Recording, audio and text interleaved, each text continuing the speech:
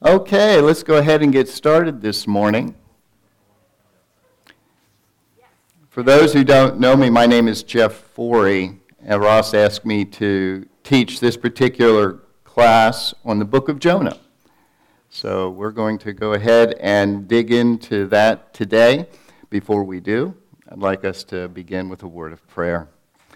Our Father in heaven, thank you for bringing us here today. It's always a delight to be able to get together to study your word with your people. And we pray, Father, that you would guide the course of our discussion today. Help us to understand your word better. Use it, Father, to draw us close to yourself. Use it, Father, to make us more like Jesus.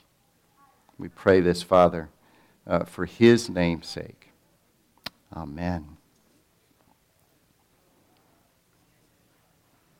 I'm going to pass out a handout. Help me out there, thanks. Pass those around.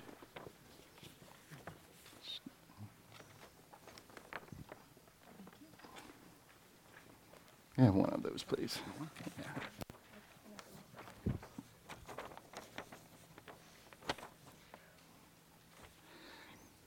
Last week, when Ross introduced our study of the minor prophets, he described the manner in which we're going to approach each of these books of the Old Testament.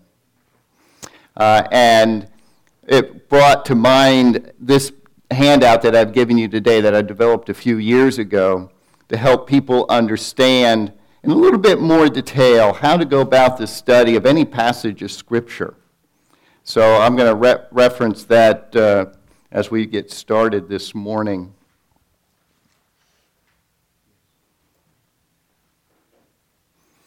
Whenever you are studying a passage of Scripture, you need to keep in mind that passage of Scripture was written to a group of people or to an individual whom God had a message to share with. And so that created a particular situation in a cultural context that we need to be aware of. And within that particular situation, there was a specific message that the Lord wanted to share with the person or persons, creating what we call a literary context. And so whenever we study a passage of Scripture, that's usually where we begin. We take a look at how the passage is put together, the type of literature it is, the way sentences are constructed, if it's a narrative, the way paragraphs are put together, and so forth. And here are some of the questions that you can ask yourself when you're studying the literary context of a passage of Scripture. But, as I said, that passage of Scripture was created to be used within a particular context at the time. So it is important for us also, as much as we're able, to understand that historical and cultural context. So here are some of the questions that you would ask in order to try to understand that historical and cultural context. And this is the type of information that requires you to dig in a little bit, maybe with commentaries, a study Bible, maybe a Bible dictionary. Try to get some of that background information to help you understand the passage that you're studying.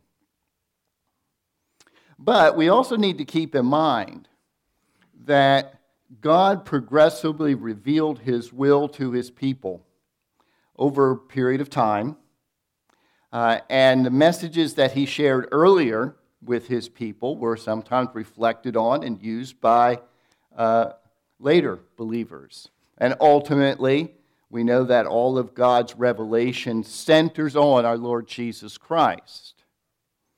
And so that creates what is sometimes called a redemptive historical context. I'm going to call it a canonical context. The word canon is a word that is used to describe our Bibles because it is a rule for faith and practice. The word canon actually comes from the Greek kanon, meaning standard or rule or norm. So we have in the Scriptures this progressive revelation of God's will for His people, ultimately pointing us to Jesus Christ as the culmination of God's plan. And so as we consider the canonical context, we're asking ourselves questions like, how did later biblical writers use what we're now studying in this particular passage? And how are the themes in this passage developed and later focusing on the ministry of Jesus Christ? But then finally, if we're going to honor God with our study of His Word, we have to also consider another layer or level of context, the personal context, the context in which we are now living, that context which includes what's going on in our culture as well as in our own lives. And so we ask ourselves, how do the themes or principles in this passage that I'm studying, which ultimately do point to Jesus Christ, also tell me how I need to be living my life before God to honor Jesus Christ? We're going to keep these levels or layers of context in mind now as we go to the book of Jonah. One of the challenges of studying a book like Jonah is that if you're familiar with the story, it can be easy to miss some of the details in the story that the author put there because they were important for the sake of telling that story. How many here are familiar with the story of Jonah? Okay, most of you are. So if you will indulge me this morning, I'm going to ask you to play along with me. I'm going to ask you to close your Bibles this morning. Put away your Bibles. Occasionally you'll see some verses from Jonah up on the screen. And then I'm going to ask you, what happens next? We'll see how familiar you are with the story. Okay. Considering first the literary context of the book of Jonah, how the story in Jonah was crafted. We begin with an introduction to the prophet Jonah, who turns out to be a resistant prophet. He didn't actually want to share the message that God wanted him to share with a group of people called the Ninevites. And Jonah, as the story progresses, finds himself in a variety of different situations that I'm going to call scenes as we work through the story of Jonah.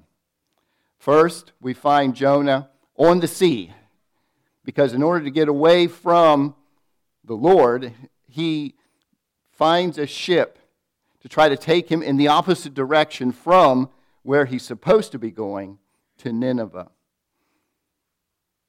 Okay, then we find Jonah in a fish, an odd place to be, but turns out to be salvation for him at the time, as the Lord delivers him from the fate of drowning. The fish eventually does deposit him back on the shore, and he finds himself a little bit more willing now to go to Nineveh. And so he goes to the city of Nineveh, and we read a little bit about his experiences there in the 3rd chapter. And then after he delivers this message, we find out Jonah's still not completely on board with what he just did. Right? And so he's going to go outside the city and hang out and see what the Lord actually does with the Ninevites. And because Jonah is not entirely on board, we find as the book concludes, we have yet another word from the Lord for Jonah to consider. So God both opens and closes the book of Jonah. Okay, let's consider now this first level or layer of context, historical, cultural context for the book of Jonah. We read in Jonah, "Now the word of the Lord came to Jonah, the son of Amittai, 'Arise, go to Nineveh, that great city, But Jonah rose to flee to Tarshish from the presence of the Lord. He went down to Joppa and found a ship. Okay, let's consider now where these places are. On this map, you can see Nineveh is on the far right on the map. It is a city in the Assyrian Empire that was growing in the days of Jonah. But as I said, Jonah was not willing initially to take God's message to Nineveh. So instead of going east, he decided to go to the coast, to a small harbor town called Joppa. Now, Joppa was not under Israelite control at the time. So if you're going to try to find a group of sailors to take you away from Israel, Joppa might be a place to find a group of pagan sailors to help you out. And he did. He found some sailors. And his intention was to travel to Tarshish, which we normally consider a place name. And we're not exactly sure where it was. We know it was well west of where Jonah was supposed to go. It's speculated it could have been one of the islands near Greece. It might have been all the way to Spain. Point is, it was a long ways in the opposite direction. Now, I mentioned Nineveh. Nineveh was a very important city in the Assyrian Empire. It was at various times in the history of the empire a capital city. Whether or not it was a capital city in Jonah's day, it was very important. Later on, we'll read about the king of Nineveh, an unusual type of phrase, but it does indicate that Nineveh was a very important city to the king. It may have been a capital at the time, or he may have simply had a residence there, but it was an important city. And was also a very large city. Let's go on now and consider a little bit more about who these individuals, the Ninevites, were. As I said, Jonah wasn't all that excited about sharing God's message with the Ninevites, part of the Assyrian Empire. Does anybody here have any background information on why Jonah would not have been all that interested in preaching to the Ninevites? Any ideas? Yes.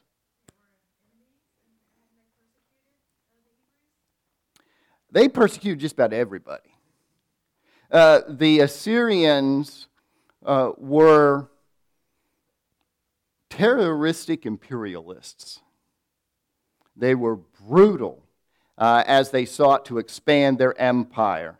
And when they took over cities of foreign peoples, they would torture the people in that city to make the point, don't mess with us. Okay, so they had a very bad reputation. And we know from 2 Kings, shortly after Jonah's day, they started to become a very severe enemy of Israel. So, when people thought of the Assyrians, they probably had these types of images in mind. They were very well developed in warcraft. They used iron to create their tools of war. Spears, swords, arrowheads. They used battering rams for the first time in history to break down city walls.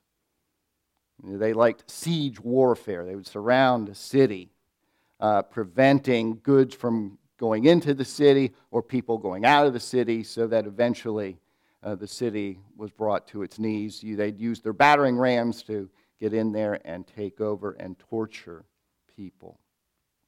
Okay, so that's the type of people God has a message for. And it's hard for Jonah to imagine how could anything good come out of this? Thinking he knows better than God, he decides he's going to run away from God in the direction opposite of Nineveh. As I said, he finds a group of pagan sailors in Joppa. They have a cargo ship. He's got money. They're willing to take him where he wants to go, or at least in that direction. So we find Jonah on the sea as he goes on this ship. But next that we read, the Lord hurled a great storm on the sea. There was a mighty tempest, so that the ship threatened to break apart. That's how severe the storm was that the Lord sent. And it's interesting that the writer of Jonah uses this verb, that the Lord hurled the wind to create this storm. It's the type of word that might be used, as it is elsewhere in the Old Testament, for the throwing of a spear.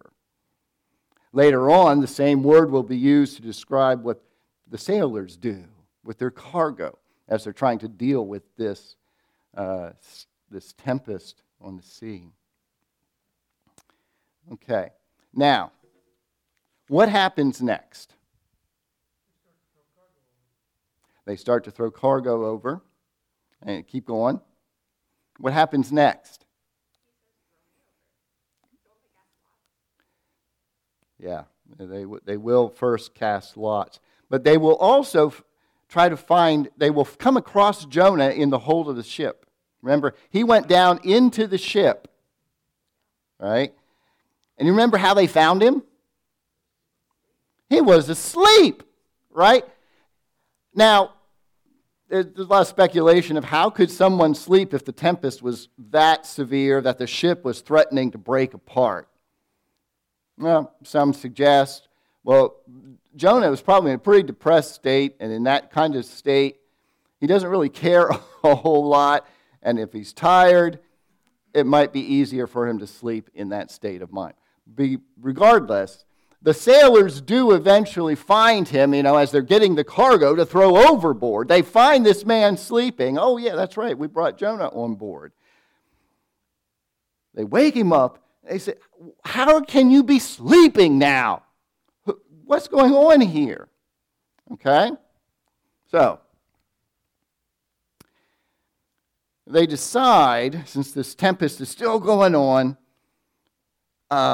to throw lots, to cast lots, to see if one of their gods, because remember, these are pagan sailors, so they're probably polytheists, believe in a variety of different gods. They don't know which god might be causing this storm.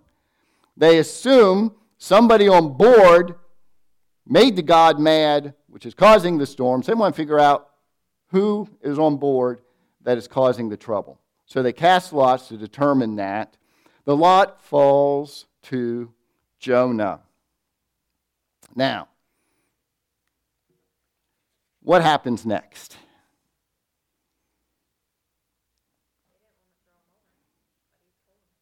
They didn't want to throw him over. Do you remember why?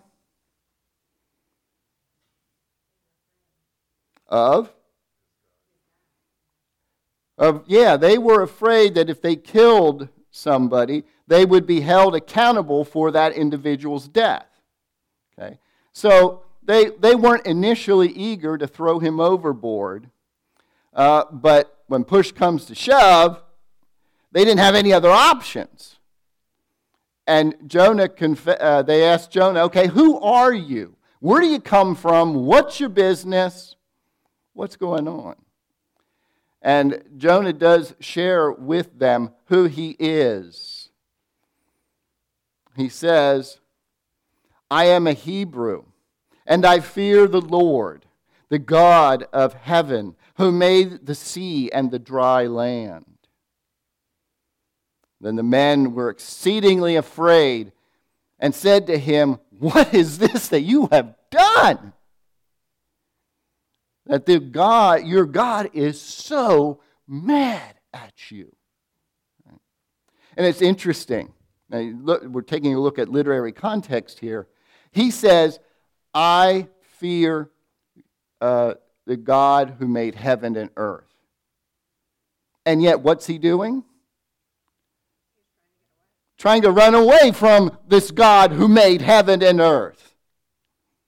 And yet, the writer of the book of Jonah says that the sailors came to fear God in this context. It's a very interesting contrast between a prophet whom God has called to deliver a certain message, who says he fears God. But here it is that the sailors come to actually show that fear of the Lord. Okay, so they do eventually throw him overboard. But God is not done with Jonah yet. The Lord appointed, another very interesting use of a verb here. The Lord appointed a great fish to swallow up Jonah. Okay? So basically, God is going to save Jonah from drowning in the depths of the sea. But he does it in a very unconventional way. Now, in this particular artist's rendition of what he imagines happens with Jonah, you have Jonah being tossed off the ship. And we have this critter here. This is actually a whale shark. It is the largest fish in God's creation. Whale sharks, if this is the kind of fish that God appointed, are huge. The largest one recorded has been like 59 feet long. Typically, they're closer to 39 feet in length, around 15 tons. Okay, so they are huge animals. Interestingly enough, they have very tiny teeth, and they pose no real threat to humanity. Okay, so if you happen to be swimming, coast of California, Mexico, Africa, they are found in the Pacific, Atlantic, and Indian Oceans. They travel far and wide to find the food that they eat, which is plankton and tiny fish. So it is conceivable that God appointed something like a whale shark to show up in the Mediterranean one day when Jonah happens to take a dip. Okay, now, just let me engage in a little bit of sanctified speculation here. If Jonah had his eyes open as he was descending into the depths, and if God appointed a whale shark to save Jonah from drowning, this is what Jonah might have seen. This is an actual picture that was taken by a marine biologist off the coast of Mexico. He was actually researching whale sharks when he saw this swimmer above a whale shark that had its mouth open, not to eat this swimmer, but rather just to get whatever other small, tiny food the whale shark would typically eat. But this is an awesome picture. It gives you a sense of the size of this animal, and especially its mouth in relationship to a human being. Okay, so the great fish does swallow Jonah. What happens next in the storyline?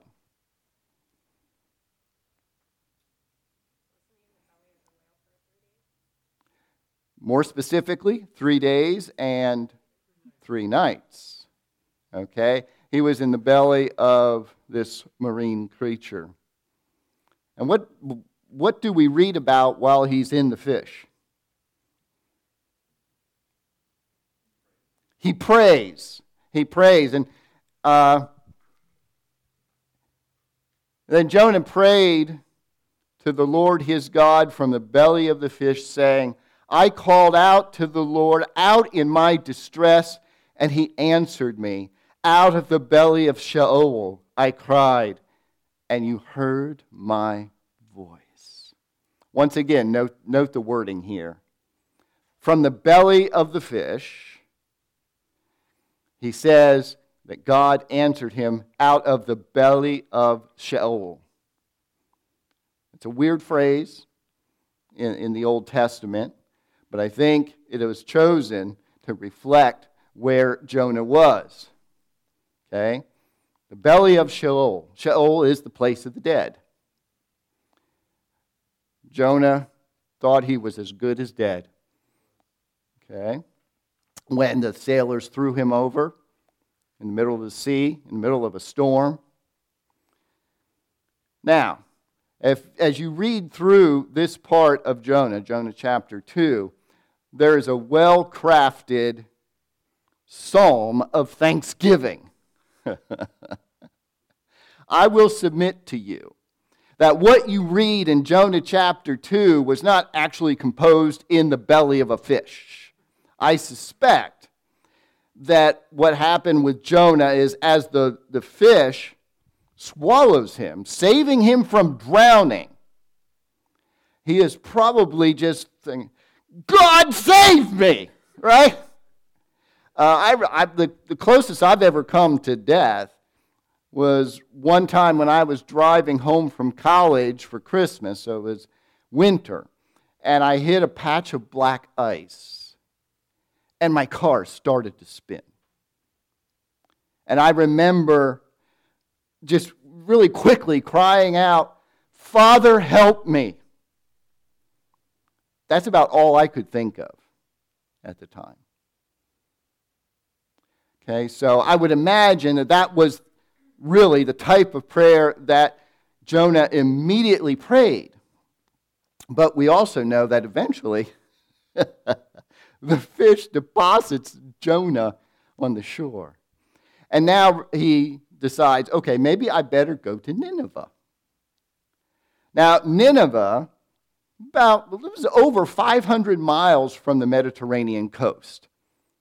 And without planes, trains, and automobiles at his disposal, Jonah had plenty of time to think about his experience and maybe craft the psalm that eventually finds its way in the book of Jonah, chapter 2. Okay. So, Jonah arose and went to Nineveh according to the word of the Lord. Now, Nineveh was an exceedingly great city, 3 days' journey, probably 3 days' journey in breadth if you include its suburbs. Jonah began to go out into the city, going a day's journey, and he called out, "Yet 40 days, and Nineveh shall be overthrown." Okay, that was the message. The only message that God wanted Jonah to share with the Ninevites.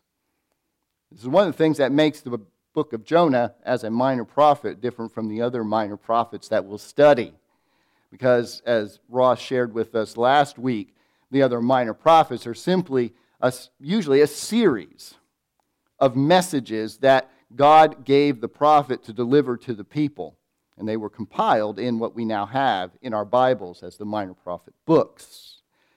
But the book of Jonah is different in that it actually relays a historical narrative.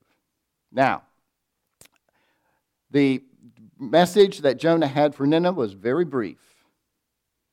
40 days. Nineveh will be overthrown. What happens next? Pardon? Yeah, the people repent. And it goes even further. The text tells us, beyond the general populace that lives in Nineveh, who else is specified? The king of Nineveh, also takes Jonah's message very seriously. Okay, and he orders everybody to don sackcloth, okay, the typical way of showing mourning and regret. So the whole city, or at least the majority of this city, we can say, has this change of attitude toward God after Jonah's message is delivered. Okay? What happens next?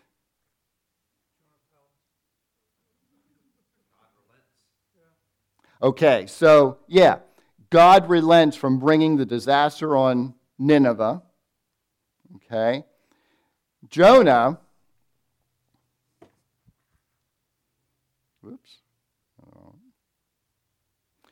Jonah goes outside the city of Nineveh.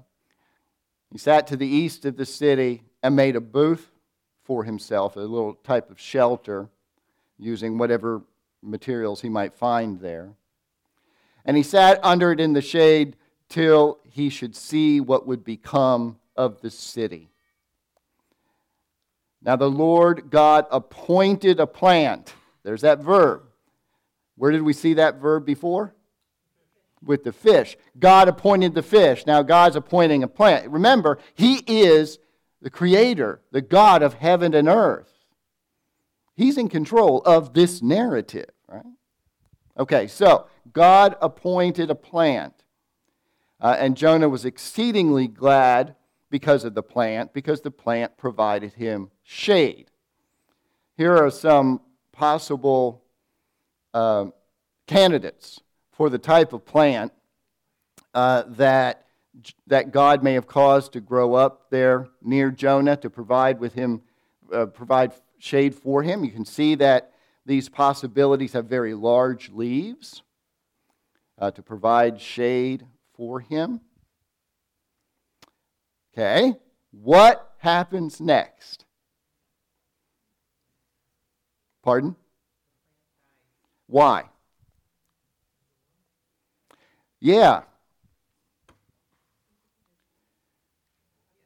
God appoints a worm, probably a caterpillar, to destroy the plant. Both of the plants that I showed you as possible candidates are very sensitive to damage.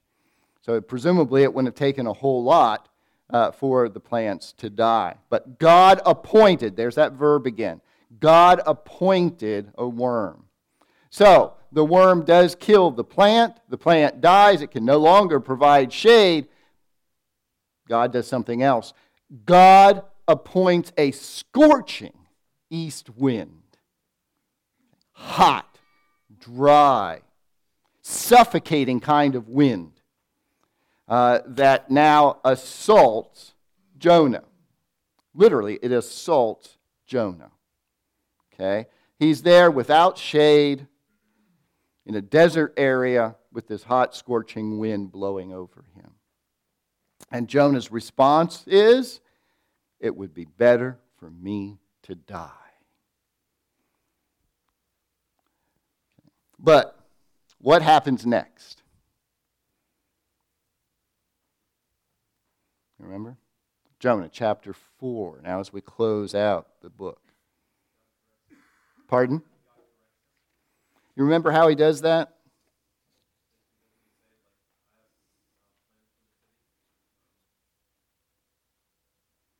Yeah.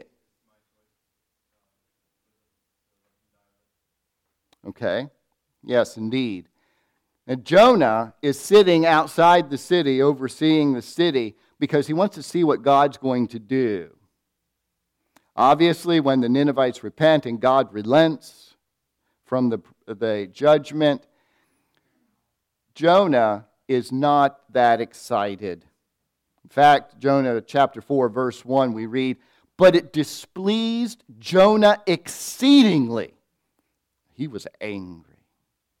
And he prayed to the Lord and he said, "O Lord, is not this what I said when I was yet in my country? That is why I made haste to flee to Tarshish. For I knew that you are a gracious God and merciful, slow to anger and abounding in steadfast love." Where would Jonah get that from?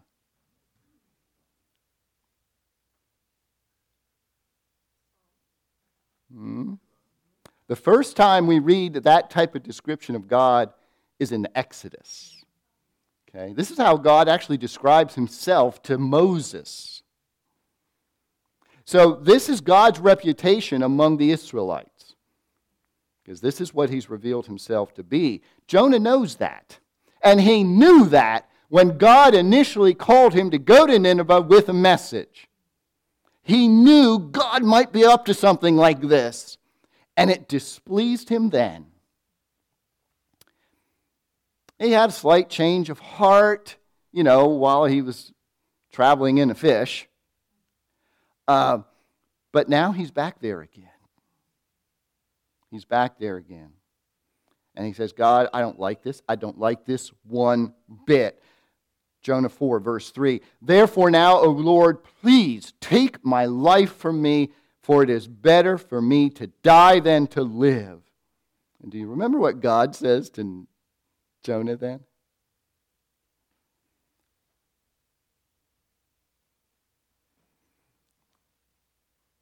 Is it right for you to be angry?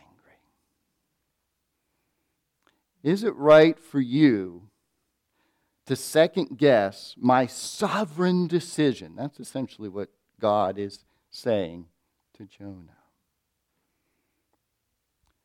And that's how the book ends, basically, with God's question to Jonah.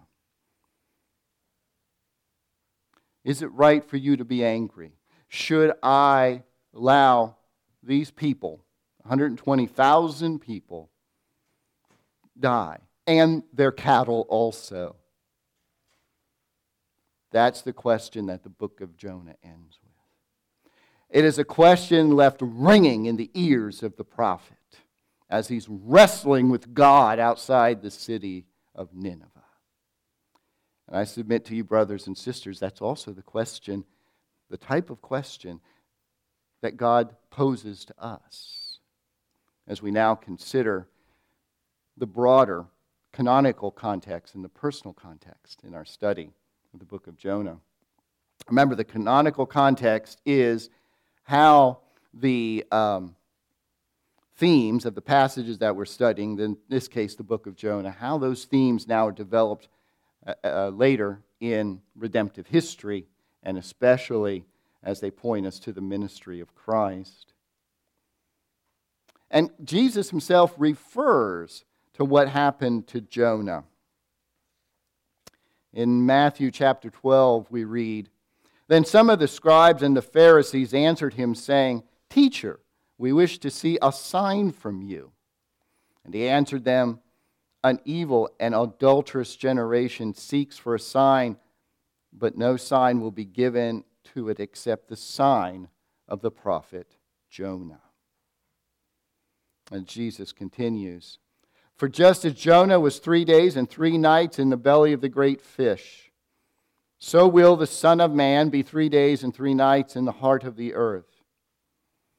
The men of Nineveh will rise up at the judgment with this generation and condemn it, for they repented at the preaching of Jonah, and behold, one greater than Jonah is here. Now, you think about this interaction between Jesus and the scribes and Pharisees. They're asking for a sign. Jesus is displeased with that request. Do you have any sense for why that would be the case? He's already done lots of signs previously. That's right. He already has a history of doing signs of healing. Okay? They know what he's capable of doing. And those signs of healing authenticated his ministry as the Son of God, the Messiah of Israel. So he discerns in their request really an evil intent. Okay? And so he said, the only sign you're going to get is the sign of the prophet Jonah. And that sign, of course, Jesus tells them, has to do with that experience of Jonah spending 3 days and 3 nights in the belly of the fish. Okay? Otherwise, as good as dead, God saved Jonah for his purposes, right? Jesus says, that's the sign you're going to get next. And he refers to his own death and eventual resurrection.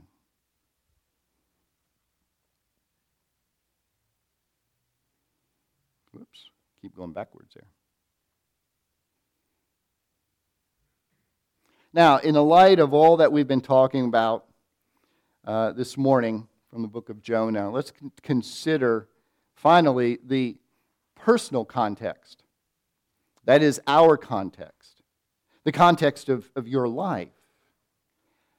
How do the things that we learn in the book of Jonah relate to how you now think about yourself as a child of God and what you might need to be doing in your life to honor Him? When you have a historical narrative like we do with Jonah, it is likely that you're going to find God's message as you look at the characters in that narrative, what they do, what they say, what happens to them.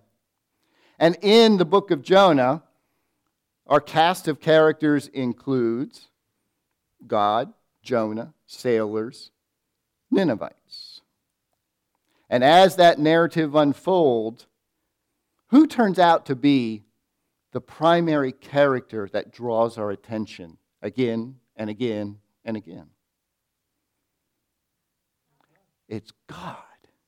Because God is controlling the narrative from beginning to end.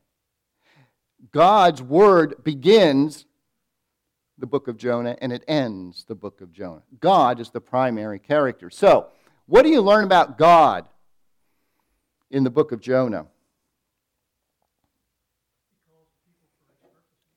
He calls people for His purposes. What else?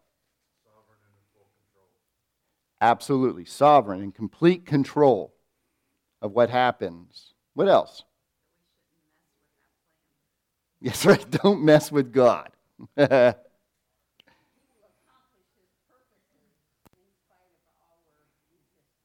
Absolutely. Absolutely.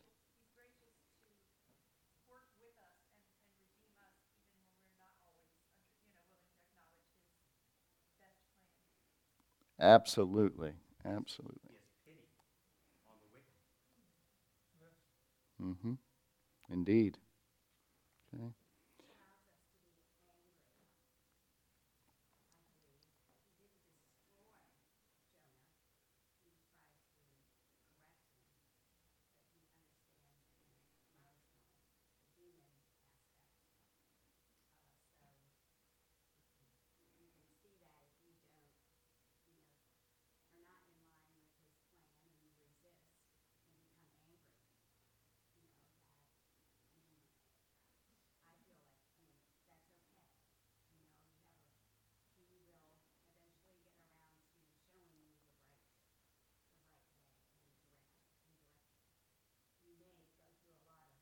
Mm-hmm. He will get your attention. That's right. And we see that in the Psalms. We see that in Job. Elijah, had some moments with God too. God controls all things, such as the fish, such as the weather, such as his ultimate plan. Absolutely. Yes. Even if you don't agree or understand, you still have to submit. Yeah, that's right. That's right. Ultimately, what God calls us to is to submit to His plan.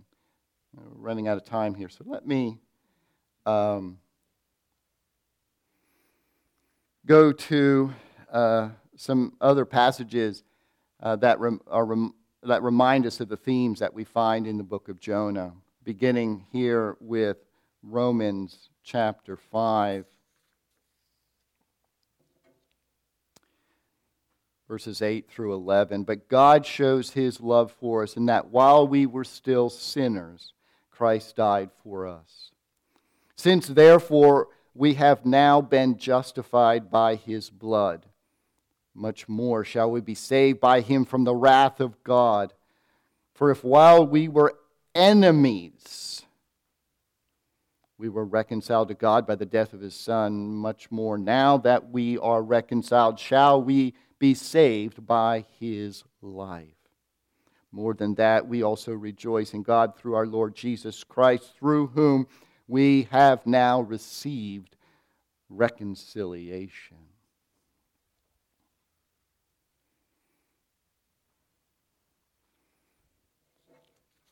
We go to the Gospel of Luke. There Jesus is reported as saying, "But love your enemies and do good and lend. Expect nothing in return, and your reward will be great. And you will be sons of the Most High, for he is kind to the ungrateful and the evil.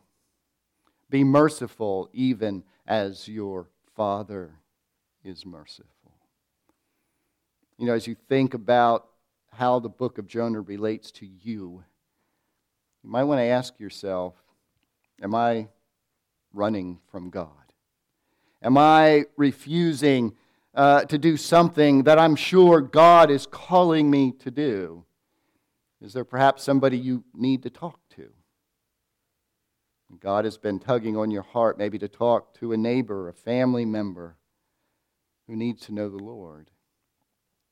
Or perhaps maybe there's a brother or sister in Christ with whom you have conflict. And for the sake of unity with the body of Christ, God calls you to address that conflict. We also learn from the book of Jonah that our resistance to God can also affect the people around us. And you might ask yourself, if I am resisting what God wants me to do, how is it affecting the people around me? How is my resistance creating hardship for them? See, these are ways in which God chooses at times to get our attention, as he did Jonah, but ultimately for the sake of fulfilling his perfect plan, inviting us to be a part of it. Let's pray. Our Father in heaven, thank you for the lessons we received from our study of Jonah. A powerful reminder of who you are as a great and merciful God who chooses to show his love even to those who are his enemies. This morning, Father, as we reflect on that, we confess that that was once us.